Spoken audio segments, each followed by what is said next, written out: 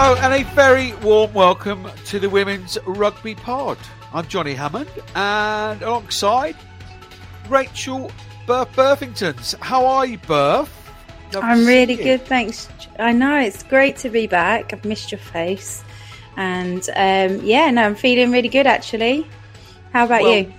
Yeah, we're on good form, thank you. Christmas is around the corner, always an exciting time of the year. Outside of the Christmas lights putting up around the outside of the house. Vertigo is not a strength of mine. But apart from that, yeah, we're in very good form, thank you. And you are back. You've been remodelled, like your house is being remodelled at the moment, hence the bangs and crashes in the background. But the knee's been remodelled and you're back out on the park. That must be... Because I was in the stand when you did it, and it was obviously fairly serious, and I thought... Do you know, I think that's probably it. And for you to come back, absolutely fair play to you. How great is it to be back out in the park with your teammates? Oh, thanks, Johnny. Yeah, look, there were times when I didn't think I was going to come back from it, but just kept persevering.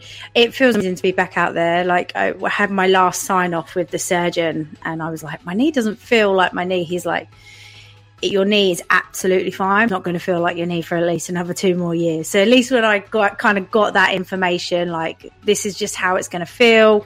You're not going to have, the feeling as the right one, but trust me, it's solid. You've done the work. We've done the work as well inside the knee. And then, to get out there against Sale Sharks a couple of weeks ago and just come on and, it's been really hard watching from the sideline and not being able to contribute on the pitch with the players and then, to kick on, have DMP the following week back at the Stoop. That was really special. And then to play against Saracens this weekend and manage to get through all of it. I had Rocky Clark picking me up off the floor at one time, and I also had Sonia Green. So the old girls were looking after me at a couple of stages during the game. But yeah, I feel really, really honoured to be back out on the pitch. And just reminds you, that it's not always going to be there. So I'm just taking every moment that I get and really cherishing it. Yeah. Oh, well, it's great to see it, great to hear. And yeah, there's been plenty of your current players, and there's no better compliments, is there? It's a fair play for you coming back and playing well. And strangely enough, you're having a bit of a wobble, and lo and behold, Bosh, Rachel Burford comes back, the rudder, the leader, and we're beating the old enemy Saracens. Do you know how much influence you have on your team? No, I think I do have some influence, but I don't. I think Huge. It's a collective. It's a collective group of us that inspire and influence the squad as a whole. And I think one person just can sometimes put all those pieces together, and then it really works. And I think we've got a really good leadership group at the moment that helps with each of those parts at a particular time, whether it was me missing or whether it was, an Amy Cocaine missing or an Emily Scott missing, there would still be that void. But even if they then replug it, it's not down to them. It's still been a really strong collective group of us that, we knew where we were with those wobbles, and we knew that where we wanted to get to. We're just so proud of that performance that we did against Saracens. And, we always know it's going to be a hard challenge against them. There's no question about that. But the one thing that we really took pride in ourselves was just to play, not to go within ourselves, and just to keep playing even at half time. We weren't really ahead. We weren't fully on top of the game, but just making sure that we go and play our way. And if we're in the right end of the result, but we can walk away, knowing that we went out there and tried to do what we wanted to do, then we could be proud of that still. So, yeah, I think it's more effective than just me as one individual. Good. Well, I'm pleased you're back, and we're disagreeing already. So that's good. Because there is this. Jared Mullin, your coach, cites you on every opportunity he can in terms of your leadership role, and I don't think it's any coincidence that the Fortunes have taken a step up since your return. So there's some smoke blowing your way. Thank you. No, absolutely brilliant. Look, we've got a great show ahead of us.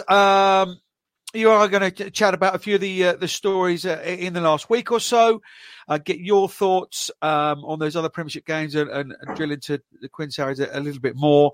But we've also got Zoe Aldcroft, simply the best player on the planet at the moment. So it's going to be great to chat to her. But we've got to start in one place, Berth, and that is over in Ireland again. How many times have we said that over the last three series? Do you want to take us through it? A letter's been sent, isn't it, by basically Irish women's rugby royalty? Yeah, so give the kind of lowdown of exactly what's happened. So there's been a large group of current and previous Irish international rugby players that have written to the Irish government concerning their absolute loss in the faith in the IRFU. There's over 62 players that have signed the letters that, call on the Minister of State of Sport, Jack Chambers, and the Minister of Sport, Catherine Martin, to intervene with the IRWU to seeing, multiple. They quoted multiple cycles of substandard commitment from the union. They believe that the IRWU has produced inadequate and untrustworthy leadership for far too long, and lack of transparency over the operations and governments in the women's game in Ireland, particularly surrounding the tender of Anthony Eddy and David Nucifora since 2014. Since Ireland women have missed many performance targets without leadership and scrutiny across the media. So the letter makes a number of appealing demands, including a transparency and publication of a subsequent review findings, and ultimately request guarantees to be made for improvement of Irish women's rugby.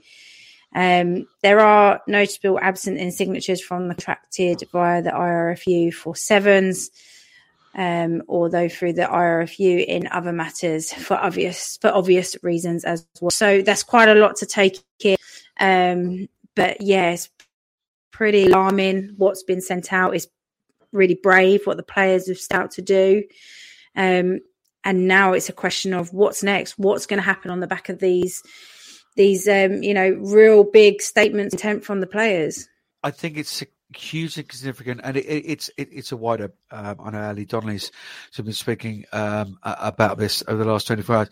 Just this a more common theme of women's sports people wanting to put their voices out there and not afraid to do it. And obviously, the sevens contracted girls are not on that list of people signing the letter. It would be somebody very incredibly brave to do that. But on that letter are signings of Ciara Griffin, who has literally just stood down as captain. So she's been right in it till weeks ago. So for her to sign it, the head of women's rugby in South Africa, Lynn Campwell's on there. Fiona Coughlin, former Ireland captain when in their glory years. Cleena Maloney's on there, the current Ireland hooker. So she was one of those who spoke out before, wasn't she, using sort of the terminology of slurry being sort of thrown about the place. The government have now said that they want to, as I understand it, want to have a meeting with the IRFU to understand a little bit more, and obviously concerned about this letter. But it's boring. When is something going to be done? Because we go round and round. They've had numerous reviews, as the letter states. None of it's ever been made public. They haven't met targets, and yet there's people employed to hit those targets as performance directors, as head of women's rugby to hit these targets. And even in the press release, sorry, I'm ranting, Berth, but even in the press release, and this is an ongoing issue with the IRFU media department. And I've sort of given up trying to communicate with them. It's like having a roof rack for a motorbike. It's absolutely pointless. But they mentioned the 2023 World Cup. No, gents, ladies, that's the Men's World Cup. It's the 2021 World Cup pushed back to 2022. They also call it the Women's World Cup. Well, that gender prefix was dropped years ago by World Rugby. And they're griping at this letter coming out while these reviews are going on, while they've done exactly the same themselves. Antonelli was talking to the press when the reviews were live, so sort of potentially influencing them as well. And it's I just find it. My last point is just ridiculously ironic that they're attacking their own players about a letter that depicts them not being listened to. I mean, it's just here you go. Here's a letter. We've not been listened to. Oh, we're not going to listen to you again. How dare you write a letter? It's comical. Yeah, it's quite heartbreaking when you step away from your side of frustrations that players have got to this point. They can't just speak to the RFU. They've had to go to the sport minister to say we need help, and then. The fact that it's got to that level, and whether you're long retired, whether you just retired, you're putting your name to something that could have consequences. But it's so strong how they feel that they're prepared to do that, because they're not on about the change for now. They're on about the change for tomorrow, for the next group of young girls who want to play for Ireland. That's what they're doing this for the longevity of Irish women's rugby, to restore what it has been.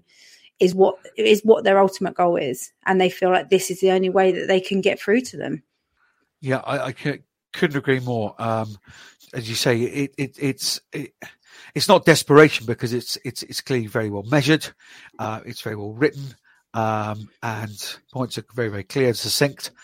But it does come from a place of desperation when you see, how does Cliona Maloney go from an island camp where you're not qualifying for a World Cup back into a WASP environment where, you've got Harry Miller-Mills who's just been on a 6-week camp, and she's got this, that, and the other, and it's all professional and all the rest to it.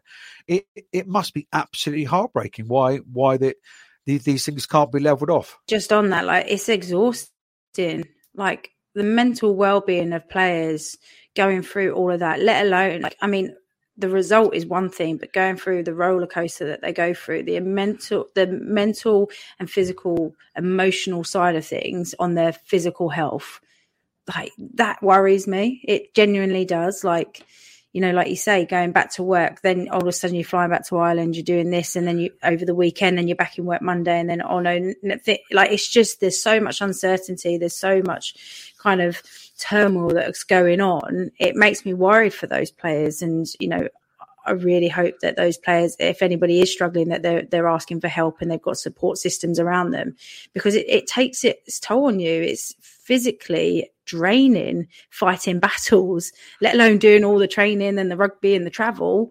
Fighting battles is physically draining, while still trying to earn a living as well, for most of these players as well. It's an extraordinary situation. Look, I think they would have taken great heart from Wales and the big uprising there. I know a similar letter was sent. I didn't know at the time, but apparently a similar letter was sent, and obviously Phil Tetiet and others sort of a podcast purely to get some change going, and we've obviously seen the pathways reinstated now, so contracts come in. Whether they're enough or not is a discussion for another day. But they're on the treadmill, aren't they? As it were. That's a dreadful analogy, but you know what I mean. They're on the right path, and you can't take steps down the right path. Yeah, can't take steps down the right path unless you're on the path to begin with. Just on Wales, I think what Wales have done really well, like you say, they're on the path. Are they where we need it to be? Maybe not. But what they did do is they held their hands up and said, we got things wrong and we're going to try and change it. And it's not going to happen overnight, but we're going to get some things in place. We're going to listen to the recommendations from the review. We're going to talk to our players. They've had lots of correspondence with, Shuan and Lily Crapp, and working with a leadership group there. It's that's the way to fix things, and we just had, when you ask a player, what do they need to work on? They can easily pick out all the things that they're not great at, right? So the players will hold their hands up to where they've got responsibility in all this as well. Absolutely. But I think it's got to start with, we've got this wrong. We've got that wrong. We have to change things moving forward. And that's kind of the attitude that Wales have had. And that's what I've been really impressed with Nigel Walker coming in, making a very quick impact and putting their hands up to say things weren't right and they're not right and we're going to change it. Yeah, 100%. I mean, they identify, don't they, Anthony Ellie and David Nucifora. Two people that I'm sure done plenty of Monday morning reviews on players. Who's doing those reviews on those two? And I think that's basically the short and curlies of it, isn't it? Look, we massively hope that this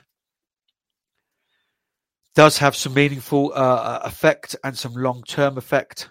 I can't see that it won't, because it's out there, and as long as even our tiny little airspace and our little podcast, if we're talking about it and trying to put pressure on and what have you, but they're a very, very difficult organisation to deal with. No access to players over the last Six Nations and Autumn Internationals outside of sort of group Zoom stuff, which I find extraordinary. But then players are allowed to go on other podcasts because they've got a personal relationship, and it's really unprofessional and really, really bizarre. So look, as soon as we get some other reaction to it, and some of those players involved, obviously, we're not going to ask at the moment because no doubt legal people will be involved in these things, and we don't want to put anyone in a compromising situation. But as soon as we can get some reaction, we will. What we can get some reaction to, Rachel Burford, is the lady who has just been crowned the world's best player, Zoe Aldcroft. Here she is. Hi everyone, I'm Lindsay Peat and you're listening to the Women's Rugby Pod. Enjoy. It is a great pleasure this morning on the WRP. I mean, last week you had the best coach in the world in Simon Wilton, and today we have simply the best player in the world, Zoe Aldcroft. Thank you so much for joining us. How are you? I'm well, thank you. I'm very well. Where are you now? Are you sort of still floating on sort of cloud 27, or have you sort of drifted back down to about 2 or 3? I am slowly coming back down, but I'm still up there. Oh, huge congratulations. What an honour to be bestowed upon you. When did you find out? How did you find out? Talk us through the last few days / weeks. So I actually found out not last Thursday, the Thursday before. So we got told that World Rugby were coming to do some filming, and that it was for Mo Hunt. And obviously that was quite believable because it's Mo. So I was absolutely bloody clueless. And then, so they came in, the cameras were there, Maggie was at the back, still not clicking on. They did some analysis, our coaches went through some analysis, and then Linny was like, oh, Maggie, Alfonso just wants to have a little chat, didn't really say what it was about. And then obviously Maggie starts speaking, and she goes, England have won four of their autumn international games. And I was like, oh, this is a bit weird because there's Welsh internationals in the room, USA, Irish girls in the room. And I was like, God. And then she went on and said about World Player, and I was like, and then it finally clicked, and I was like, oh my gosh. So yeah, it was really exciting. Yeah, absolutely fun. Yeah, it's a great little video with Maggie there. I mean, you must be an amazing poker player then to have not let the cat out of the bag. Or who let the cat out of the bag to the rest of the Gloucester squad? Or have you mentioned so they were all in the room. I see, they're all in the room, but they had to keep it quiet as well. Yeah, so they had to keep it quiet as well. Wow. But yeah. That's impressive to keep it. Yeah. Yeah. Hey, Zoe, who was the first person? Who was the first person that you wanted to call and speak to when you found out?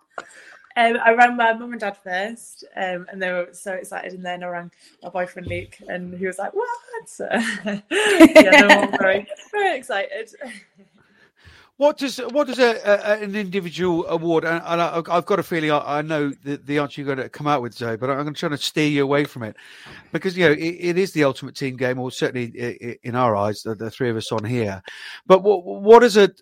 Have you had a moment just to reflect, possibly mum and dad or with Luke or whatever, just to say, well, do you know what? I have put it in, and I've come back for some pretty serious injuries, and I've put a run together, and I'm playing pretty well. I'm pretty chuffed myself. Have you had a little moment like that, or perhaps brushing your teeth in the mirror or something? You've had a wee moment just to reflect on a personal level.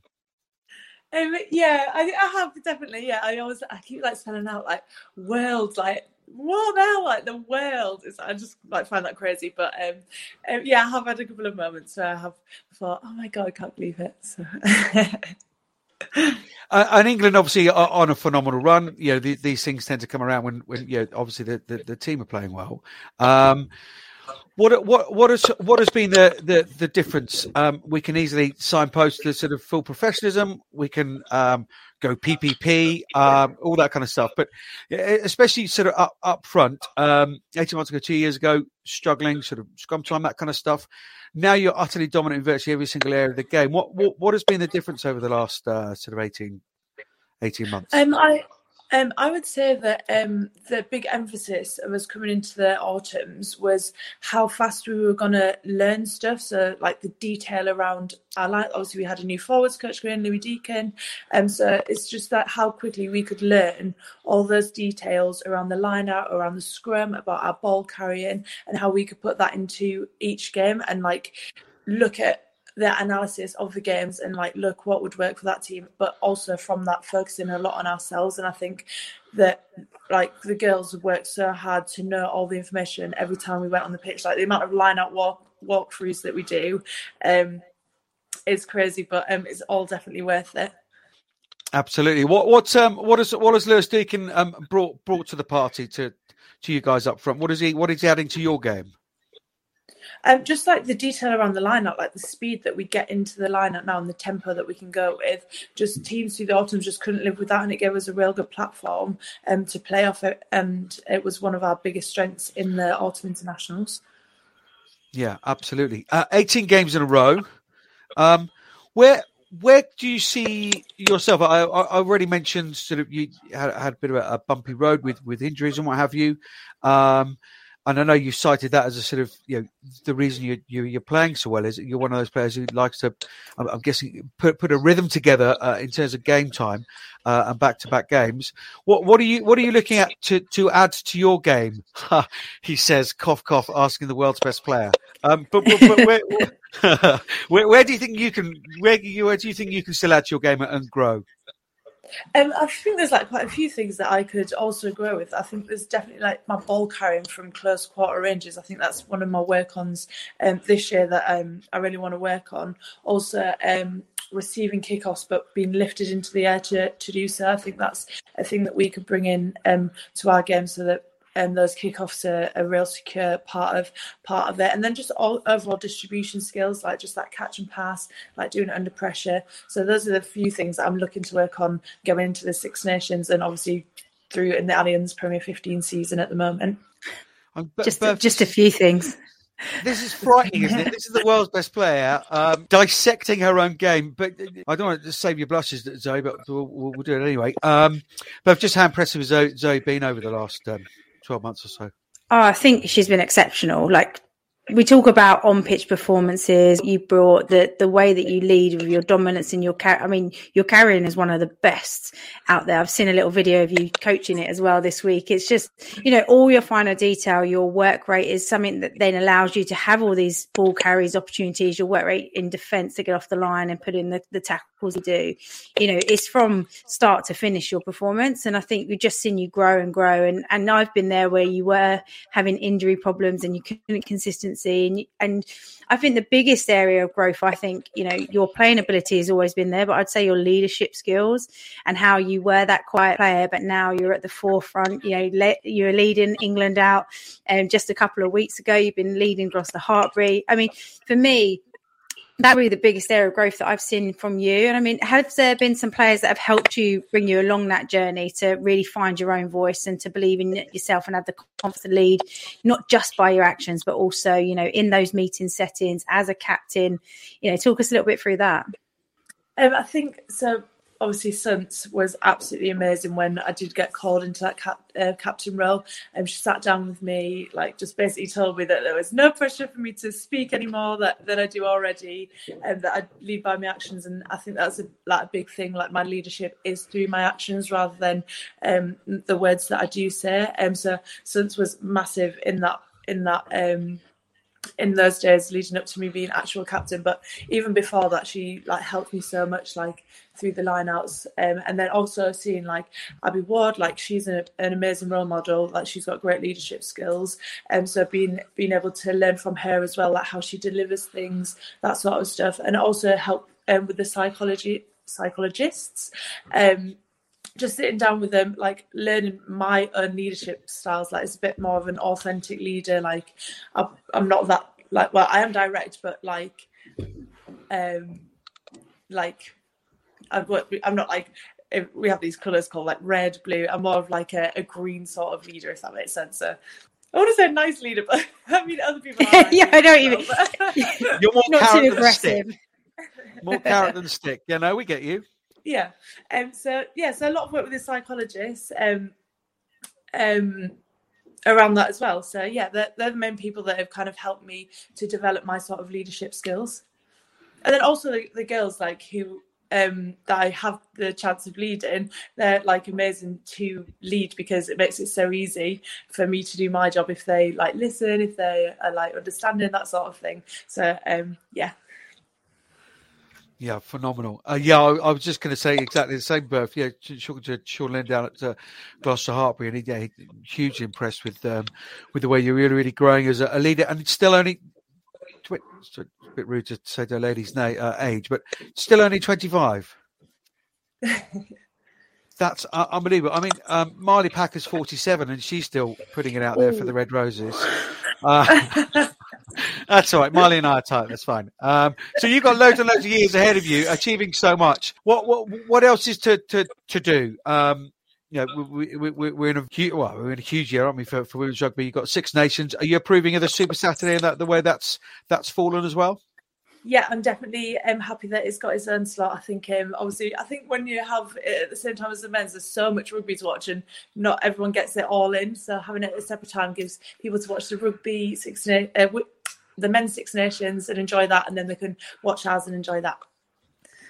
And what else is left to achieve, Zoe? 25, you've done it all. Obviously going to smash the Six Nations. The World Cup's yours to lose, isn't it? Yeah, that is the big goal, win the World Cup. That is the big one. World Cup. That would be an unbelievable 12 months for you. It really, really would. Zoe, thank you so much for joining us. It's been a real treat. I know you've been a busy lady doing interviews left, right and centre, so we appreciate you taking the time to come on the WRP, and all the best for the rest of the season and the Six Nations and beyond. We'll see you on a touchline very soon. Thank you very much. 25 years of age, Berth, and I mean, it's like she just won a sort of raffle at the local primary school. Yeah, I know, right? I mean, talk about, you can post all your sweeping of changing rooms on social media you like, but I mean, that's truly humble, isn't it? From you only took 12 minutes, Johnny. Only 12 minutes. Only 12. Well, now I know, and now I know how we're going. Yours is coming. Just hugely impressed. Such a humble individual. She doesn't, go out there and shout about her work and what she's done. And she has had a really difficult time with injuries back to back and significant ones as well. And for her to come back and to play as well as she has at club, first and foremost, and then for it to then go into another level at the international level, it's just been incredible for her to see. And look, I think we have to mention Poppy Cleall's been absolutely outstanding as well. So for them to be going head to head against one another, a lot of people would have favoured Poppy to win that award because of the amount of, excellent game that she's been playing. But I think in the same respect, you think of just that last game, how Zoe led, the way she scored that try. I mean, don't score tries like that. And, she's been moving from back row to second row. She's gone into a leadership, leading the line outs and also then captaining at the side. I think it's just been such a whirlwind for her, and she's probably just not taking it all in, and that's why she probably just comes across as quite blasé about it. But her description going, I keep thinking about the world, and then literally drew a world with her fingers to give her the visual idea of what it actually means, not just in the Allianz, not just in the UK, but not just in Europe, the entire world, Zoe. Oh. Yeah, that's right. I was on the phone and there's email. No, I absolutely brilliant. I mean, 2.5, 3 years ago, we're talking about, that combination. O'Donnell, Moana Talling was coming through. Harriet Miller-Mills can always play across the back five. Poppy Cleall was doing the same. I know she was injured at the time, but she's come a huge way in a very, very short space of time, and still at 25 years of age, and she's dissecting her game. That was her longest answer, wasn't it, about her own game and what she can do better? Unbelievable. But no, she's a phenomenal player, and it was going to be one of the two, wasn't it? Poppy Cleall obviously won Women's Six Nations Player of the Year, and Zoe Allcroft has now scooped the big gong from World Rugby. I'm Lynn Cantwell, and you're listening to the Women's Rugby Pod.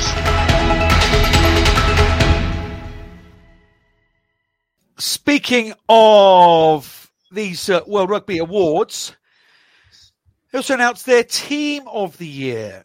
It included 6 French players, 5 English players, 1 New Zealander, 1 Welsh, 1 Canadian, and 1 Italian.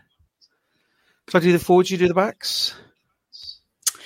Yes. Deschamps from France at loose head. Sochat from France at hooker. Sarah Byrne on the tight head from England. Sefa Ndiaye with Abby Ward in the second row, French and English combined. Zoe Allcroft, world's best player at 6. Karen Pacqua from Canada. And she's still going. Unbelievable. Brilliant player. And Poppy Cleall at 8. And at number 9, I had Laurie Susan from France. At number 10, Caroline Drouin from France. Also, Abby Dow in at number 1 from England. Patrice Rigoni from Italy at 12. Stacey Flula, friend of the pod, at 13 from New Zealand. 14 is Caroline Bouillard from France. And at fullback 15 was Jazz Joyce from Wales. Jazz Joyce on the pod just a couple of weeks ago. Great news for all those. I'm really, really pleased. There's an Italian in there. Rigoni's been brilliant for Italy for many, many years. And to get her in. A Canadian as well, Karen Pacqua. That is brilliant. Continuing on the World Rugby theme, Irish legend Dr. Claire Molloy has been inducted into the Hall of Fame. We may well have to do a special little series because there are some proper legends who have hung up the boots of late. Claire Molloy being one of those. Obviously, our friend Katie Dana McLean, MBE. Lindsay Peat. I don't know. You may well know Seni Napu. I've heard rumours, but I don't know whether the boots have been hung up or whether you're at liberty to say or not. But we may just have to do a special little series just talking to these people about their life and times. But yeah, huge congratulations to Claire Molloy. Fully deserved. The good news just keeps coming in women's rugby. The Women's Player Association has been launched for new players in rugby union from the Premier 15s and down. The current RPA, run by Damon Hopley, deals with the England players, I believe. So this is going to be for those players sort of underneath that, led by CEO Daniel Nolly Waterman alongside Emma Lax, Polly Barnes and Holly Hamill. The organisation will fund medical, legal and welfare support for members at a cost starting at just £1 a year. Currently, players on England contracts can join and access the Rugby Players Association, but it doesn't extend to those Premiership players, as I was saying, to the amateurs and semi-professional players. And it's another step, isn't it? Recognition of just how big women's rugby is growing and where it's going, and people not afraid to say, well, yeah, we need that. Who's going to do that then? I'll crack on and do it. You're a great example of that, and now Nolly and Polly and the rest have done the same. Yeah, I think it's definitely the work that they've put in over the last year to get it to where it is. It's definitely something that's needed. And it all came from, is that work coming out from the Allianz Premier 15s that things weren't quite right and players weren't being particularly looked after well or educated very well. And like you said, the RPA do look after the Red Roses very, very well. And they're not in a position at the moment to be able to step in and do also the Allianz 15 because they represent professional players. It's quite a tricky one, especially when you think about women in that kind of professional elite area. So yeah, really looking forward to seeing how this plays out. They've had really good communication with, a lot of stakeholders. So yeah, I'm looking forward to see us goes and being informed and involved on the peripheral.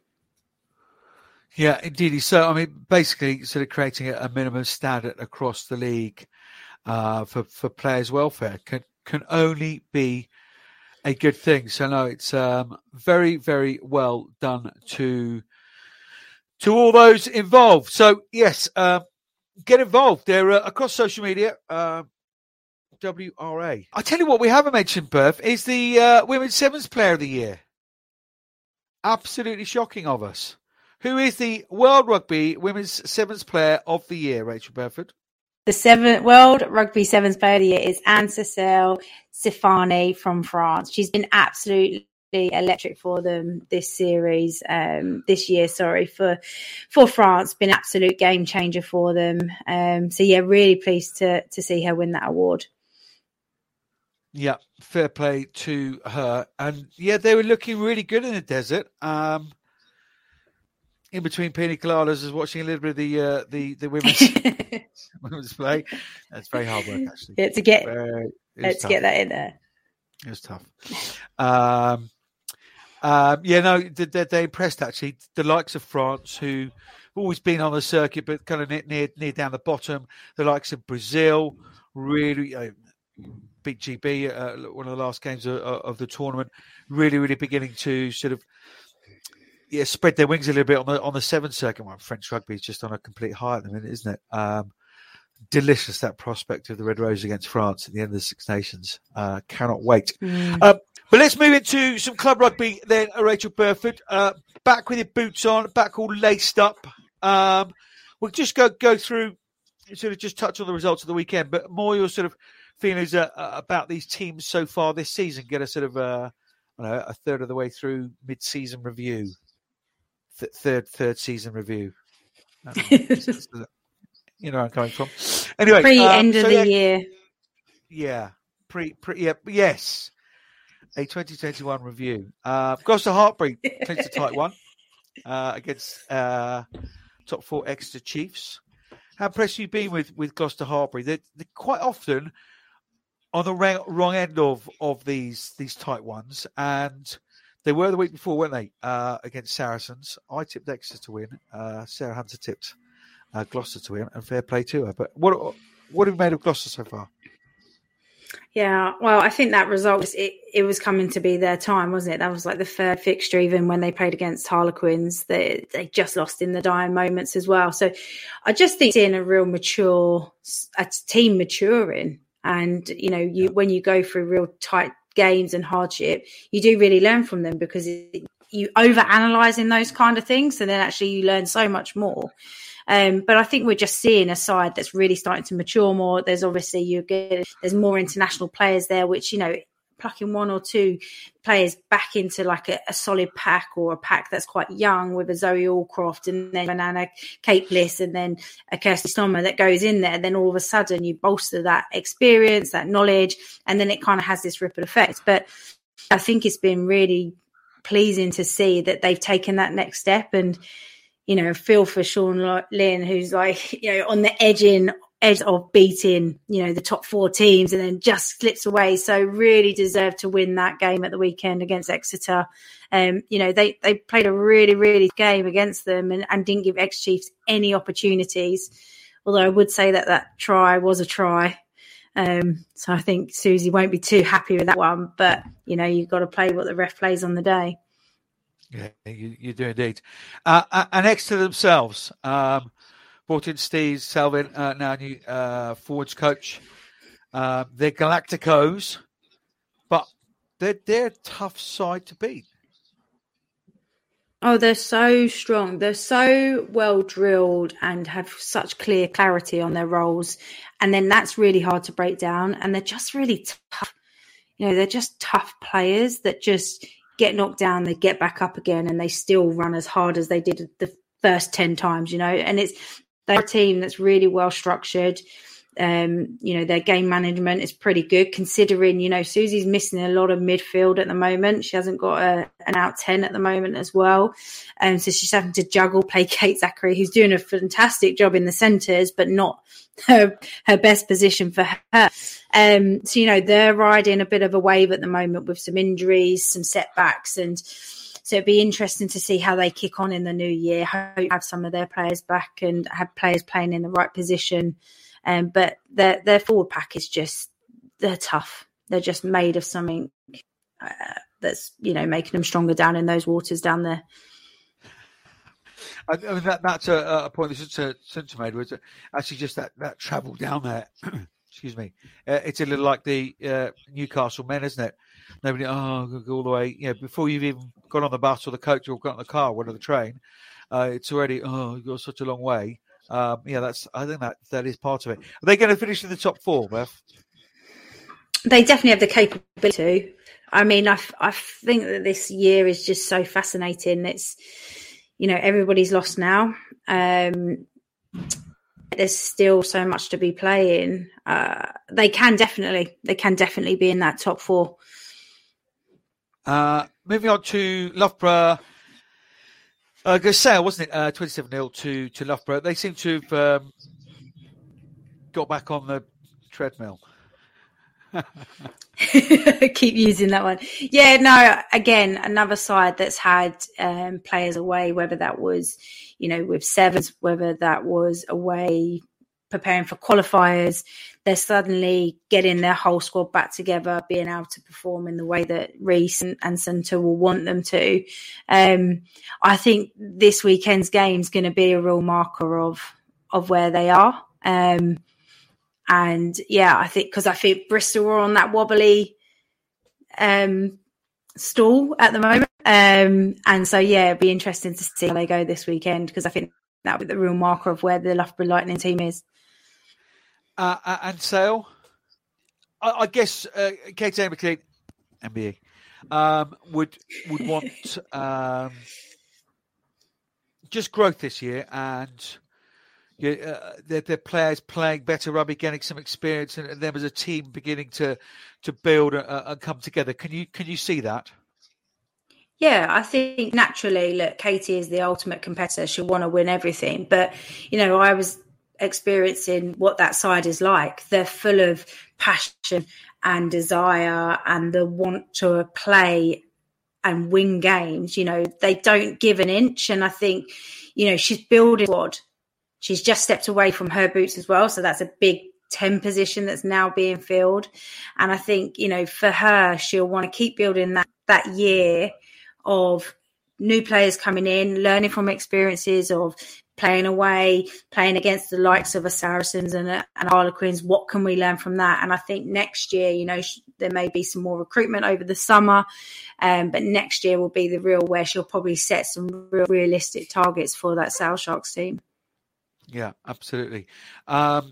Wasps ran 11 tries against DMP, 5 from Ellie Boatwell, who's having a very, very good season, getting some sevens experience as well with GB sevens, 70-0. Wasps continue to score tries for fun. Yeah, and that's even without Abby Dow around. It's quite scary what they can still produce with, also with. Without Meg Jones in the side as well, and Celia Quantza away, but yeah, look, I think Wasps, they've been a threat. They've got such incredible, talented players, and I think for them to have that result, we played against DMP. Play your style of that you want to play and come off the back of that is really important. But they'll know that it's a different challenge coming up, as do we, and. Yeah, I think, when Giselle has all the players available that she can have, they're a top 4 side. And that's what everybody's kind of, people are worried this year about whether they can get into that top 4 because of how competitive it is when teams are fully loaded. And before we go on the last sort of result from the weekend, it's now, we certainly knew the top 2 the last few years. We know what the final's going to have been. We could probably guess the top 4 as well. In fact, I think we've probably done that successfully the last couple of years. It's now 6 squeezing into 4, isn't it? And that makes a big difference to the viewers and all the rest of it. Yeah, it does. It confidently, I'll say we'll be in the top 4 as a Harlequins player, but you've still got to make sure that every game you play matters. Yeah. Whereas in the past, it wasn't as much. The only kind of loss the top 1 and 2 might have had was against each other, and they didn't really need to worry outside of that. And, there was a couple of upsets here and there, but now, look at what just Worcester just almost did at the weekend. So you literally can't expect to turn up, just beat teams, without doing the thorough preparation and being prepared at how they're going to play and have done your analysis and come up with a game plan to beat them. You can't just turn up to these games. And that makes it fascinating, makes it pressure. It makes it, as a viewer, don't know who's going to win this weekend, don't know who's going to end up top 4. Or it really matters if they get a bonus point, So all those kind of things, talking points and excitement come into it because it is you're not sure. You can't put your finger on who's definitely going to be there. No, absolutely. Back to that result of the weekend between Worcester and Bristol. Worcester narrowly missing out on a big upset. Would have been a big upset, but the Bears fought back in the second half to win 14-12. And we did touch on your game, 36-17 at the Stone X. That scoreline is a nice one to have. I was impressed. I thought Jay Conkle was immense. Happy with your troops, your Chargers? So happy. I think all week, everything we discussed and everything we wanted to implement, we did. And I think that's probably our best performances as a side from start to finish. And we weathered a few patches within the game. But yeah, I just think that it was, for me, just the work rate that our team put in. I was watching it back, and every time somebody made a tackle, they were back on their feet within 2 seconds. And just the will and the want, because, you give Saracens an inch, and we've been there so many times where we've gone on top and then we've given them an opportunity. We've given them a sniff and they've come back and they've beaten us. And I remember looking up at the clock, 65 minutes, I think it was Botch just scored. And I thought, oh God, we've been here before. Here we go. Yeah. And it wasn't like you go, oh, we're going to lose. But I was like, right, what do we need to do differently that we haven't done before? And I think we've really learned a lot of lessons, and that we're able to put it into that game. And like I said at the start, like we wanted to play our way, and we had a real intent right from the get-go. We wanted to move the ball. We wanted to play with some flair in the Quins way. And coming at half-time, we were in a really good position, but let's not try and hold on to this, because that's the worst thing you could do, is just try and hold on and not lose the lead. Actually, let's go and keep trying to push this lead on. And yeah, just genuinely really proud. And I think Jonko was just unreal. Her ball carrying, her speed on. I mean, she was questioning whether she was going to be able to play because she had a bit of a tweak in the week, and then to pull out a performance like that. She did it last time when we played there as well. She was unreal. But I think Sarah Beckett, her entire back row were just phenomenal. Even Rosie Gallagher, like the amount of tackles that she put in, and it was just so impressive. I think everybody really stepped up their game. They really took on the challenge, and we really rose to it. And so, yeah, really proud of the win. And look, we didn't know about the record. We didn't know what. We just prepared like it was another game. It was a big one, but we didn't kind of focus on any of that noise either. Yeah, because that's the first time they lost at home since 1874. So Which is, I mean, that's amazing what they've done there. Like, it's amazing you're still playing now, Berth. You playing that game as well. But no, it was a hell of a record. That 3 years, I think it is, isn't it? But if not longer for Saracens at home. But yeah, no, a great result for you. All that means that Bristol take the lead with 35 points at the top of the table, with Saracens in second on 33. Harlequins closing in and behind on 29 points, whilst moving to that top 4 head of Exeter Chiefs. So round 9 next weekend. DMP Durham Sharks against Exeter Chiefs. Loughborough Lightning against Bristol Bears. Sale Sharks take on Saracens. Plus the Hartpury travel to Worcester Warriors. Those are the only fixtures, aren't they, Berth? Come on, here you go. You can do your sales pitch now. You can do your sales pitch. Yeah, so we have the big game 13 at Twickenham Stadium on the 27th of December. Really excited. I think yesterday it was something like 55 or 65,000 tickets sold. So super excited to play in what is our second big game. But yeah, get your tickets, come down. Or if you want to listen to Johnny on the comms that weekend. But yeah, come and get down, get involved, come and watch the game. Really excited for that one. And, you know, the last time we played there. Sorry, go on. No, please, carry on. I was just going to say, the last time we played big game was obviously against Leinster. And, you know, playing games always mean things. But moving it this year to being an actual fixture that contributes towards the league, there's so much riding on this. You know, Wasps are going to be fully loaded. It's going to be a really epic game. I'm looking forward to it. Yeah, absolutely. I was talking to my cousin last night who lives in Twickenham, but she is not a rugby fan in the slightest. She's taken her son and her godchildren and whatever to the big game. So it's a brilliant occasion. You're about 2:15, and the men are following that. Main course first, and then the dessert. It's a brilliant family day out. The lights go down. There's DJs and fireworks and light shows.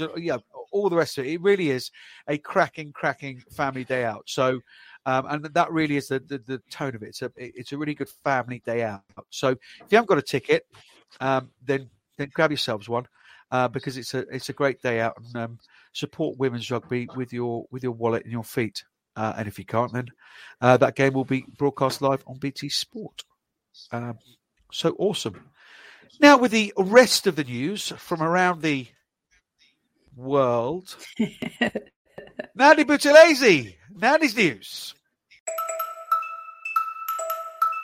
Thank you, Johnny. Great to be back again this week. I hope everybody's enjoying the festivities of the year 2021 as we do reach the end of the year. But to get into the news this week, Ireland in round 9 of the Energia All-Ireland League, Ballincollig lost at home against Blackrock College, getting heavily thumped 84-0, while Cook won against Malone, winning that clash 19-10. Gulvegians also get a victory at home against Wicklow and winning that clash 22-7. Old Belvedere lose at home against Railway Union, losing that game 43-8, whilst Teutonians also get a loss against UI Bohemian and losing that game 43-3. So going into the new year, Railway Union remain unbeaten in the table. The top 4 remain unchanged, with Railway Union and UI Bohemian in first and second, both on 39 points, but Railway Union leading on no losses.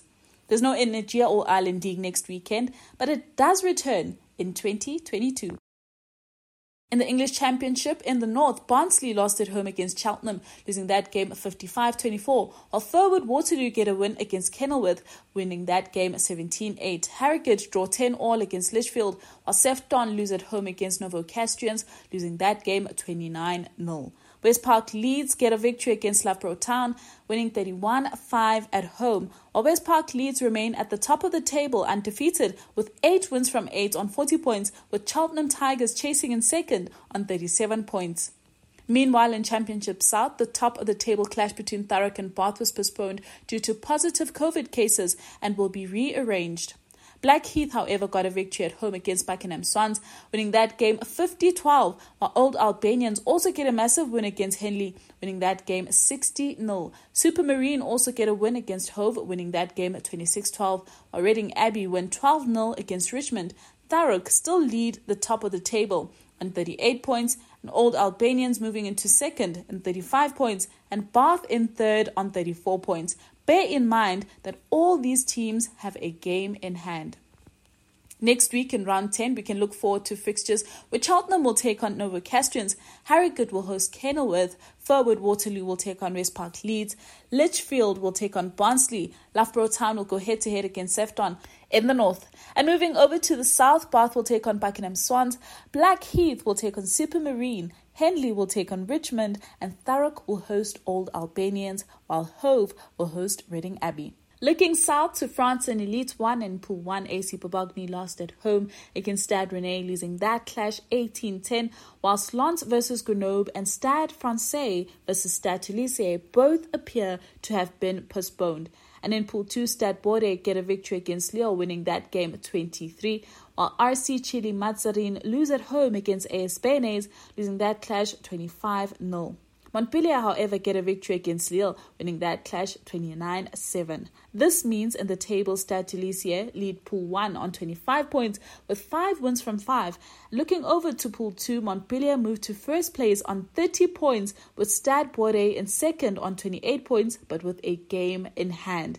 Now looking at our fixtures next week, and in Pool 1, ASM Rukbana will take on Lens, Stade Rennais will take on Stade Francais, Grenoble will take on AC Pobogny, and Stade Toulouse will be on a bye. And moving over to Pool 2, Blackneck Rugby will take on Stade Bordeaux, and AS Benes will take on Lille, while Lyon will take on Chili Mazarin with Montpellier on a bye. And finally, in the Liga Iberdrola in round 9, the Complutense Cisneros versus Grad Residentia was postponed, while Olympico de Pesaro get a victory against St. Kuga, winning that game 2010.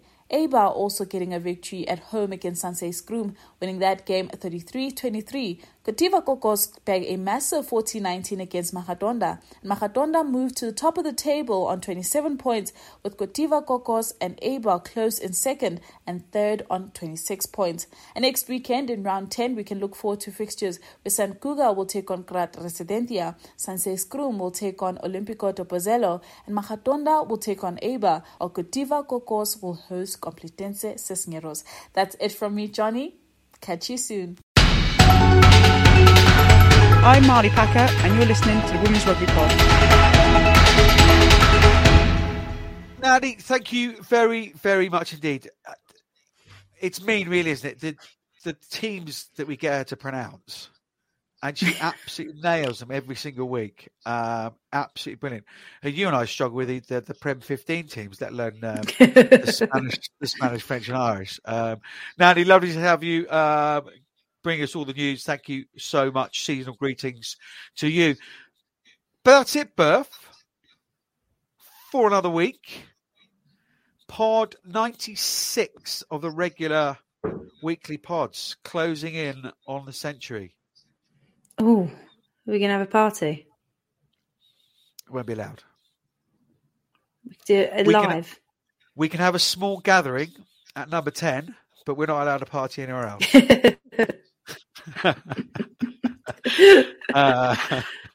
And we're going to move away from the political chat now. There's a few little bits in the pipeline, just ticking along. But no, ticking towards that 100. Not quite sure what we're going to do next week or over Christmas. We might sort of pre-record one of those Life of the Times of, actually, because, it'd be nice to have a little bit of time off over Christmas, but we'll do something around the big game as well. But great to see you. Great to see you back on the field. Thank you to the builders for shutting up shop for the last hour or so. But no, great to have you on board, Berth. Now you can do your sales pitch for the pod. Well, you can find us pretty much everywhere on Facebook, Twitter, Instagram. Just follow at Pod Women's Rugby. Indeed, and we might be doing a little giveaway actually as well next week. We got really cool bobber hats and coats and all the rest of it. Pinks and cherries are the WRP colours. www.hallbro.com/WRP. That's www.hallbro.com/WRP for our stash, our latest stash. Men and women's, of course, from us and from Hallbro as well. Thank you very much, Fergus, for all of that. Thank you to the guys behind, to Bluebell, whoop, whoop, to Tom, to Sean, to Nandy, to you, Berth. Stay safe.